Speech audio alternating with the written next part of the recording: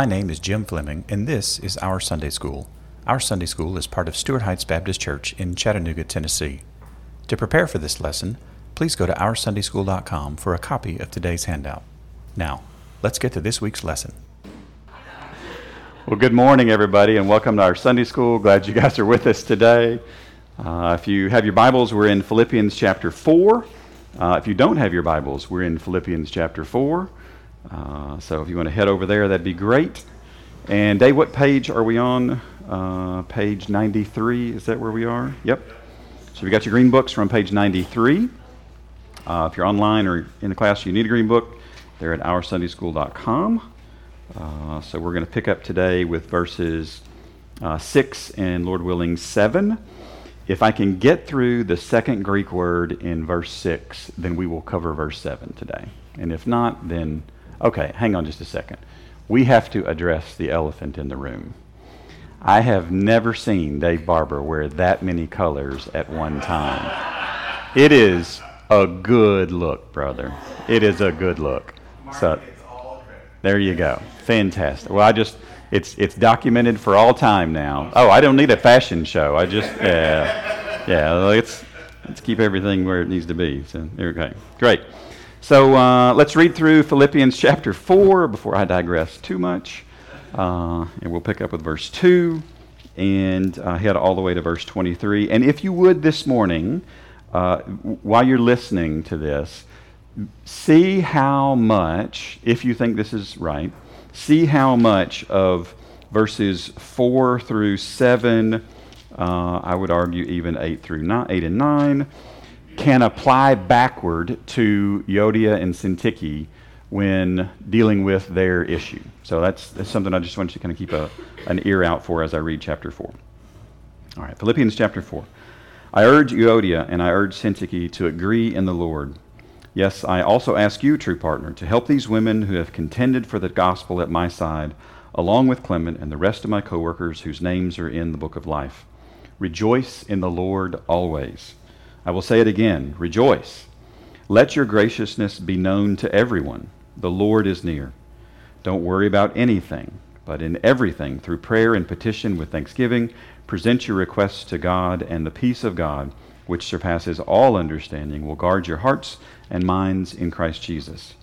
Finally, brothers and sisters, whatever is true, whatever is honorable, whatever is just, whatever is pure, whatever is lovely, whatever is commendable, if there is any moral excellence, and if there is anything praiseworthy, dwell on these things.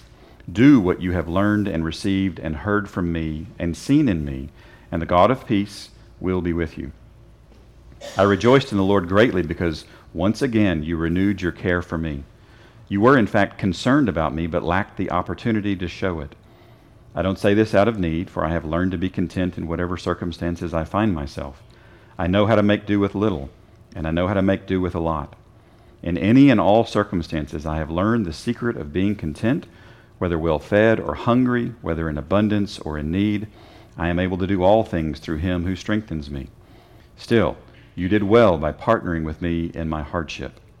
And you Philippians know that in the early days of the gospel, when I left Macedonia, no church shared with me in the matter of giving and receiving except you alone. For even in Thessalonica you sent gifts for my needs several times. Not that I seek the gift, but I seek the profit that is increasing to your account. But I have received everything in full, and I have an abundance. I am fully supplied, having received from Epaphroditus what you provided, a fragrant offering, an acceptable sacrifice, pleasing to God. And my God will supply all your needs according to his riches and glory in Christ Jesus. Now to our God and Father be glory forever and ever. Amen. Greet every saint in Christ Jesus. The brothers who are with me send you greetings. All the saints send you greetings, especially those who belong to Caesar's household. The grace of the Lord Jesus Christ be with your spirit. Philippians chapter 4. All right, so we're picking up in verse 6. So Paul's just addressed I would argue, the one real issue that he needs to address with the Philippians, with Euodia and Syntyche. And he's followed that up in verse 3 with this other third party that's within the church there to help. Verse 4 is the rejoice in the Lord. I'll say it again, rejoice. Let your graciousness be known to everyone. The Lord is near. We talked last week about this encouragement, that this is not, we don't think this threatening, kind of overbearing, lording over perspective, but rather an encouragement. And then we get to verse 6. Don't worry about anything. All right. So this word, don't, is really simple. It just means don't or not. And then we get to the word worry.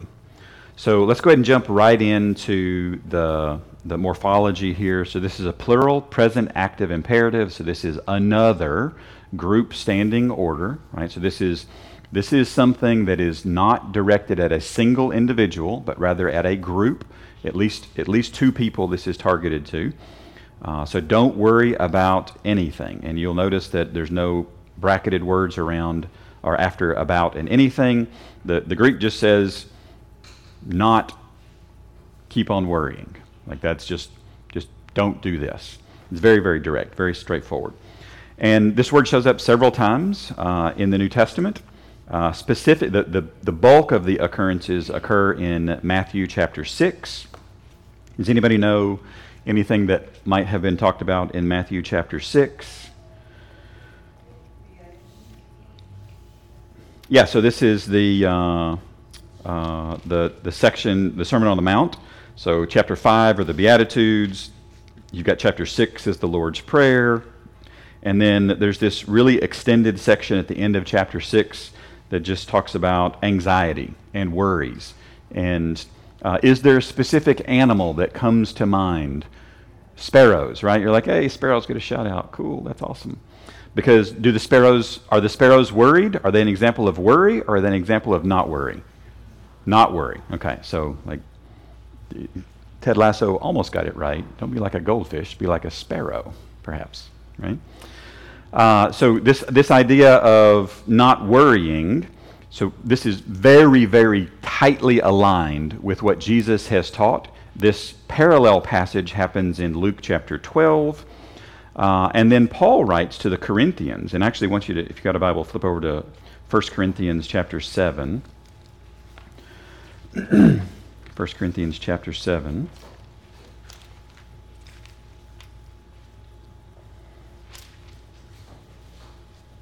And this is in the midst of a extended section on married people, unmarried people, widows, those relationships within a church.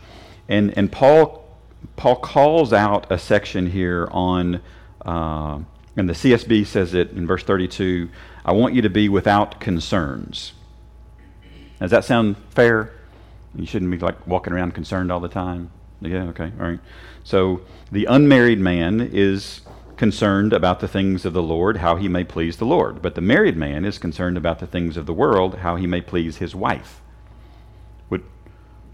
Would those of you who have been married, would you like for those of you ladies, would you like for your husbands to be concerned about you in a positive way, not in this anxiety-inducing, like that's a good thing, right? Like there should be some attention paid, some direction, some effort. Okay, good. So right now you might be thinking, well, hang on, Jim. This sounds different than what Jesus just said. All right, good. So I wanted us to see this contrast. So Dave, let's go to the next slide. And if you sense that this word has two different meanings, it does. And they're basically radically opposed to each other. So the first is to be apprehensive or to have anxiety, to be anxious, to be unduly concerned. The second is to attend to, care for, or be concerned about. So pretty obviously, the Corinthians text here is like, what are we caring for? What are we tending to? And the Matthew and the Luke texts are up here. This is a problematic level of anxiety. Now, the interesting thing about this particular word is that in the letter to the Philippians, so in Philippians, flip back over to Philippians 2:20, Paul uses this one word in both of these ways in the same letter, which drove me nuts the first time that I saw this, and was like, time out.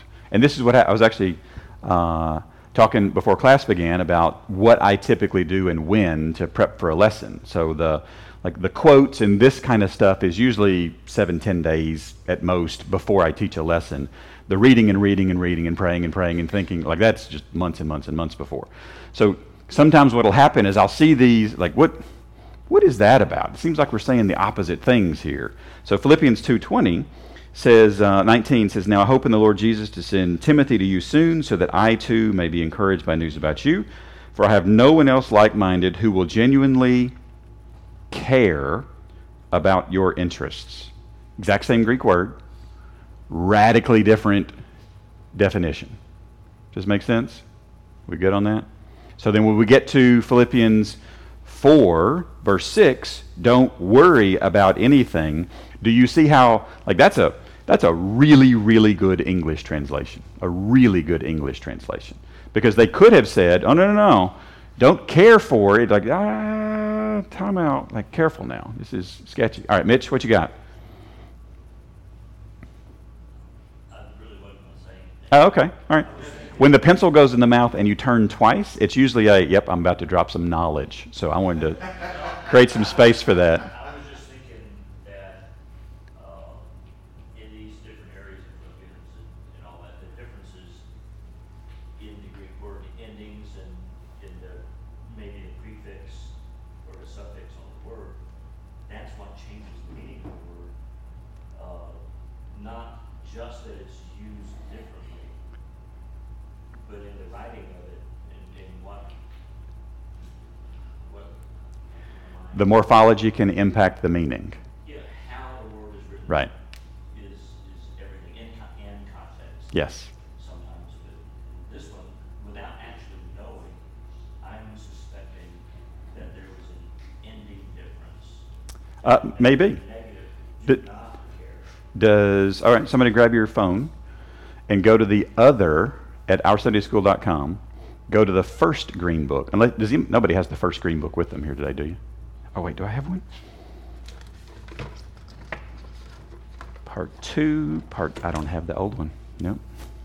I'm flying blind. We're gonna run that to ground real quick.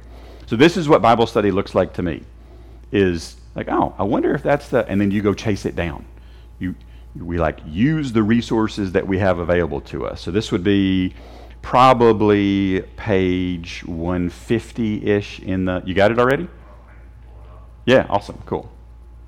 It's going to be deep into the first book, Philippians 2:20. So really toward the end of that book, maybe even like 160, 170. I don't know. I don't have the page numbers memorized. I'm just guessing at approximate locations here.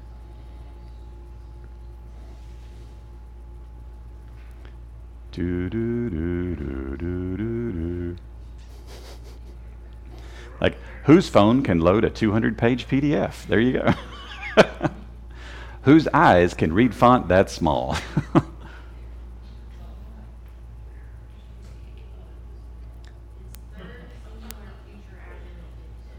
Oh, so it's radically different. So it's a third singular. So we're talking about one person, future active indicative. So this is there's nobody else in the future who will do this, like, who did we say it was? This is Timothy. Yeah. Cool. Yeah. There you go. Excellent. I knew there was something there, brother. Thank you. And so 2 things you guys should learn about this. I usually know when you have a question or something's made you think. And most of you should never, ever, ever play poker. Like, it would not be to your benefit. And if you do, you should not play with me. So, I'm just saying, I will take your money. All right, so verse 6.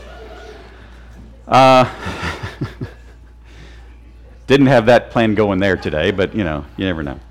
All right, so don't worry.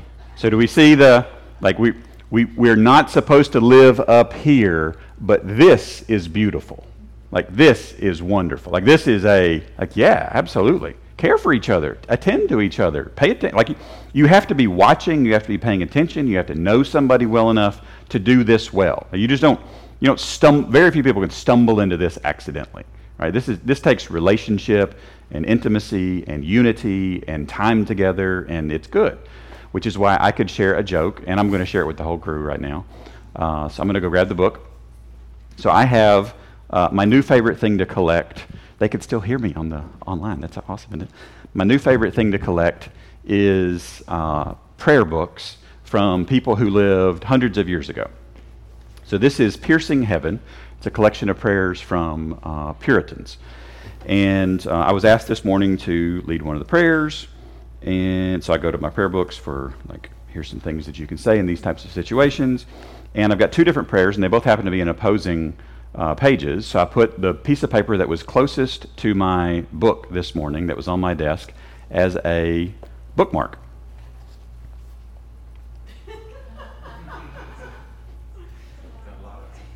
It's my Powerball ticket. And it is not worth the paper it is printed on, so I will tell you that. So we did not win this morning. Transparency. There you go. All right. Transparency. Better luck at poker. Yeah. I am good at poker. I am a numbers guy, which is why the lottery is stupid.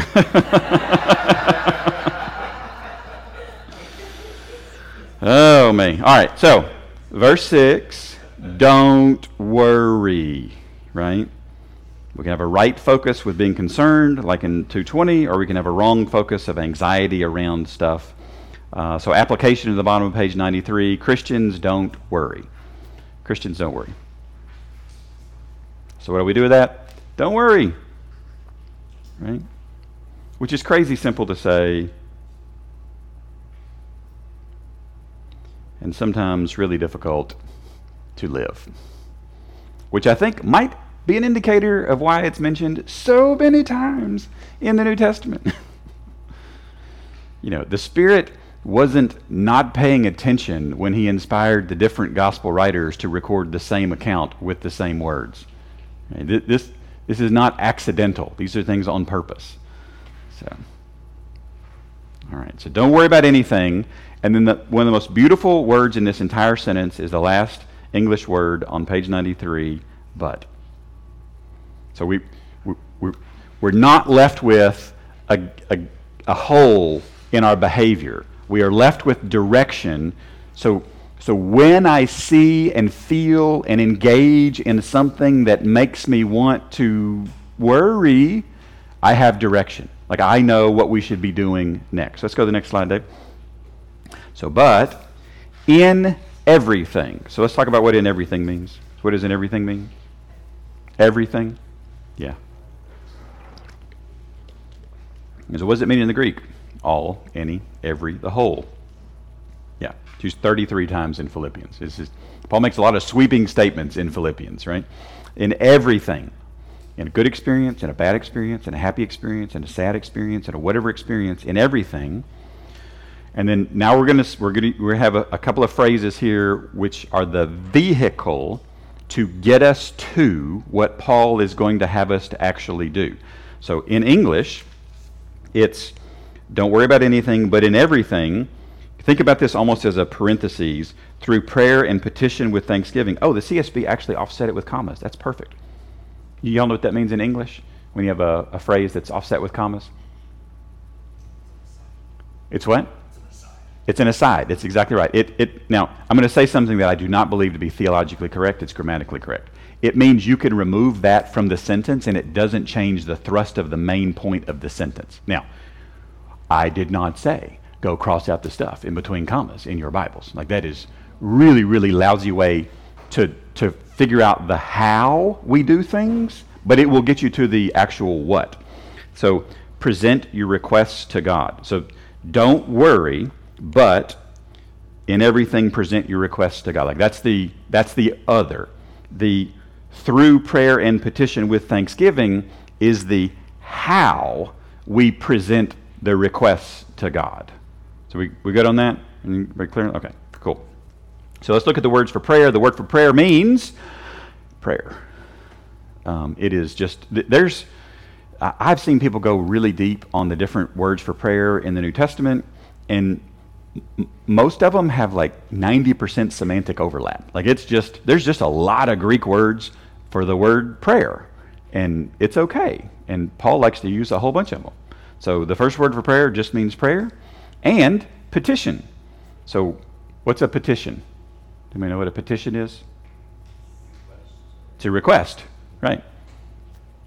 I looked this up in several different Greek dictionaries, and it seems to have a slightly more urgent or passionate sense than the prior word for prayer, but not by a ton. So this is if prayer was a 7 on your volume setting, petition's like a 8.5 maybe. You're like, okay, well it's the same thing. It's just a specific ask. So prayer is this generic term for all kind of communication back and forth with God. Petition is I'm making some type of an ask. So why would we, in this context, be making an ask? Like, what's driving our need for an ask?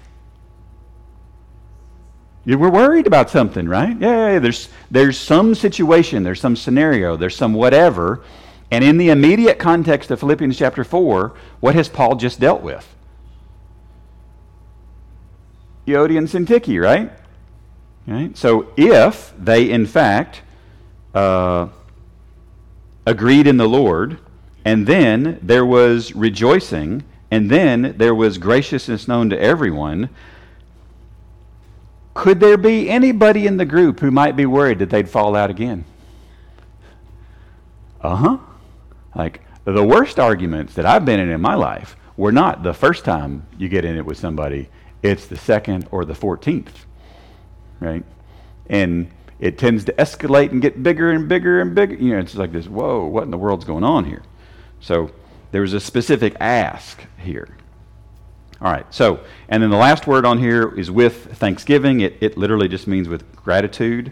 It's a really well translated word. So our application in the bottom of page 94 is Christians pray. And I have some parentheses in mind. Instead of worrying, and pray hard, and give thanks. There's a whole bunch of ways that we can kind of summarize this. So Christians pray instead of worrying, and pray hard, and give thanks. It's like, cool. That's the how that we are doing this thing that we haven't even got to yet, which is neat. So what do we do with that? Pray and pray hard with thanks. Right?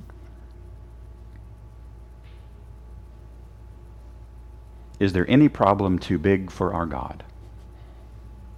No. He literally spoke everything into existence. I think he can handle it. And if there was something that he needed to address, some issue that arises in our group life that he didn't have at his disposal, he could create it. So even if we look at the situation and you're like, there's no answer, well, he could create something new. All right. He's got it. We just don't have to worry. We just don't. So don't worry about anything, but in everything, through prayer and petition with thanksgiving. And then we get to the, what are we going to do about this? And this is I'll tell you right now, this is a little tricky. It's a little tricky. So Zeke's like, oh no, what are we about to get into here? Cool. All right, you ready? Present. Now, this is a singular, present, passive imperative. It just means to make known. Paul uses this word in this context in Philippians 1:22. Now, if I live on in the flesh, this means fruitful work for me, and I don't know which one I should choose. The word, the I know. It just means to make known, to make visible or apparent, or to be aware of something. So present, make known. Offer up is another way to say this. But this is a singular. So if it's this is a singular verb. So is this one directed at the group? It's not. It's directed at the individuals in the group. Okay? This is one of those rare commands in Philippians that's not directed at the group. So we're going to pay attention to how this works. So it's a present tense. So this means it's repeatedly done. So each individual repeatedly, and it's passive. So it's done to you. So allow this to happen in your life, and it's an imperative. So it's a command. Each person individually make your. Is the your singular or plural? It's plural. You're like, wait, how does that work? All right. Each individual person is to make the group's requests, because requests is plural as well. So we are called not only to pray collectively for the individual and for the collective, we are also called to pray individually for the collective. I realize that sounded very Borgish. Sorry about that. But for the group, for the church as a whole. Sorry. And I got plenty of sleep last night, and Star Trek still made it in there. So it's crazy. Does that make sense? The needle that we're threading with what this looks like? And I'll tell you, this is one of those that it would take an awful lot of English words to explain this clearly from these just two Greek words. So I put in my notes here, said another way, individually, let your church-wide requests be known. Like that would be how Now, is there anything we typically do as modern Christians that assist us in accomplishing this specific imperative? We take prayer requests, right? And then we abandon them forever until we see that person again and remember, oh yeah, No. We take prayer requests and then we go pray. And we make the requests known that others have. Now, here's the amazing thing about this. What is this in response to? What was it at the beginning of this verse? Verse 6? Don't worry, but present your requests. So when I have a concern about something in the body, I have an obligation to go to God with those requests. Does that make sense? Like we don't have an opt-out, well, that's not mine, that's not my job, that's not my relationship, that's not my monkey, that's not my circus. Like, no. If it's in this church, it is. We have an obligation to engage upward. But how do we know that, right? How could we possibly know if there's an issue? You have to know people well enough to know what's going on. And folks have to be communicative. And we have to be at least a little bit transparent about what the problems actually are. Right? It's hard to pray for something you don't know about. Does that make sense? You with me here? So look, we have, and so I want this to encourage us here, because we have good, clear, biblical guidance for doing what we're doing. Right? There are some things that we do in church that we do because it works really easy that way, and it cuts out problems, and it makes things easy. This one comes straight from the text. Yes. That's good. That's good. All right. So, application at the bottom of page 95. Christians pray for the requests of other church members. Christians pray for the requests of other church members. It is super clunky wording. And if you've got better wording, I'd love to hear it, but it's pretty straightforward.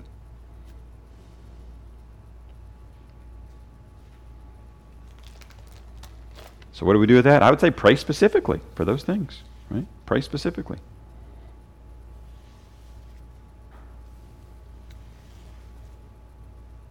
So Christians pray for the requests of other church members, so pray specifically. And then there's a point here that I sometimes think that it may be just like once a year or every 2 or 3 years, it might be just good to review. Because the sentence doesn't end there. It doesn't end with present your requests. It ends with present your requests to God. Right? So at the bottom of page 96, an application is Christians pray to God. Christians don't just whine into the ether. I'm talking to Jim now, so sorry. If you felt attacked right there, do not, because I have an invisible mirror that I'm looking at myself in. That Christians pray to God. So what do we do with that? Pray to God. Go to the one who can actually impact things.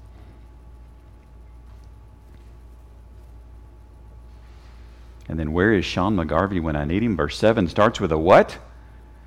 An and. Like, oh, ho, ho, ho, ho, ho, ho, ho, ho, ho. I think the next time somebody asks me to speak on short notice, I'm going straight to Philippians 4, verse 7, because this is a beautiful sermon outline. And, so God's going to do like watch him do what God does with our dependence on him and not our dependence on self, right? And the peace of God. Peace is super simple. Paul starts out Philippians with this word. To the saints, grace to you and peace, back in Philippians 1:2, and the peace of God, which surpasses. And this is a present active participle at the bottom of page 96, top of page 97. This means it habitually, like this is what the peace just can't, like God's peace just can't help but surpass all understanding. Like that's what it is. And I love, if Simon Peter had written, the peace of God surpasses all understanding, I'd go, yeah, but Simon, you're not the sharpest crayon in the box, man, okay? Like, I get it. But this is coming from the Apostle Paul, who I dare say could put his intellectual wits up against anybody else in the New Testament, and they're probably all going to back down pretty quick. Like, he is sharp intellectually. And he's the one saying that it passes all understanding. It's amazing. So what's an application here at the bottom of page 97? God's peace surpasses understanding. God's peace surpasses understanding. So I'm going to have 4 applications and then 1 personalization. All right. So we'll get to the personalization at the bottom of page 98 here in a second. So the peace of God passes all understanding. So God's going to do something peacefully that might not rationally or logically have been what we expected. Has God ever done something like that in your life? Where he just you're like, well, how could that have, but that can't come together. But what? All right. In that moment, just moment of confusion, praise the Lord. Because that's what the peace of God looks like and feels like. And intellectually, when you're wrestling with it, like, what is going on? God is going on. Like, he's doing what only he can do in a way that only he can do it. And it is a beautiful, beautiful thing. So God's peace surpasses understanding. Yes, ma'am. I love that you couldn't hold that in. Thank you. Because you were like, yes.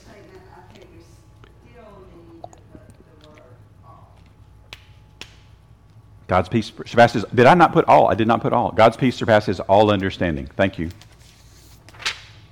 Change your notes. That was an insufficient application. Thank you very much. Wonderful. Putting my notes back in my protective sleeve. Here we go. I'm very lousy at this. So God's peace surpasses all understanding. Thank you very much. All understanding. Comma. There's more. This is a list. And will guard. So this is a future indicative. So this is going to happen 100%. This word just means to guard. It's a really simple, straightforward word. It's not super complicated. The other 3 times it shows up in the New Testament is talking about guarding something physically or figuratively. So it's just to protect.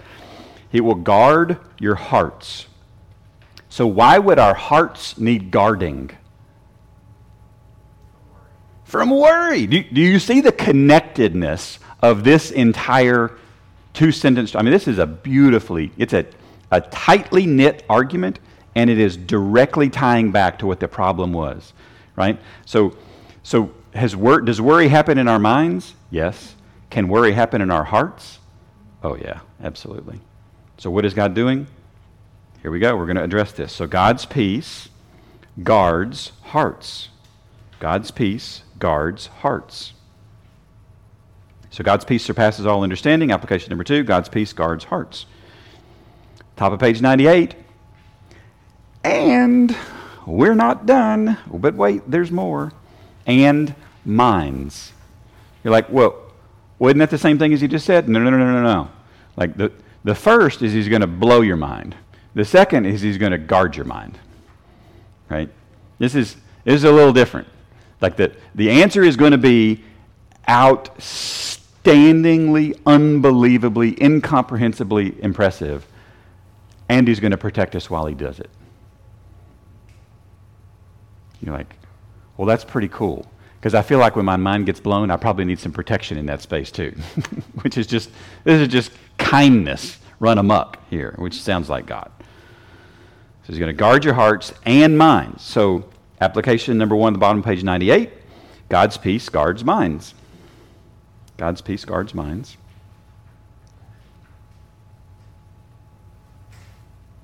And this is one of the reasons I love Paul is that everything centers around Christ Jesus. Everything centers around Christ. So God's peace is going to surpass all understanding. God's peace is going to guard hearts. God's peace is going to guard minds in Christ Jesus. And then application number 2 at the bottom of page 98, God's peace centers in our Lord Jesus Christ. That is where it is rooted in. That is where it comes from. That is what we are tethered to. That is what we cannot get away from. And when we do, what happens? Yodi and Syntyche fight.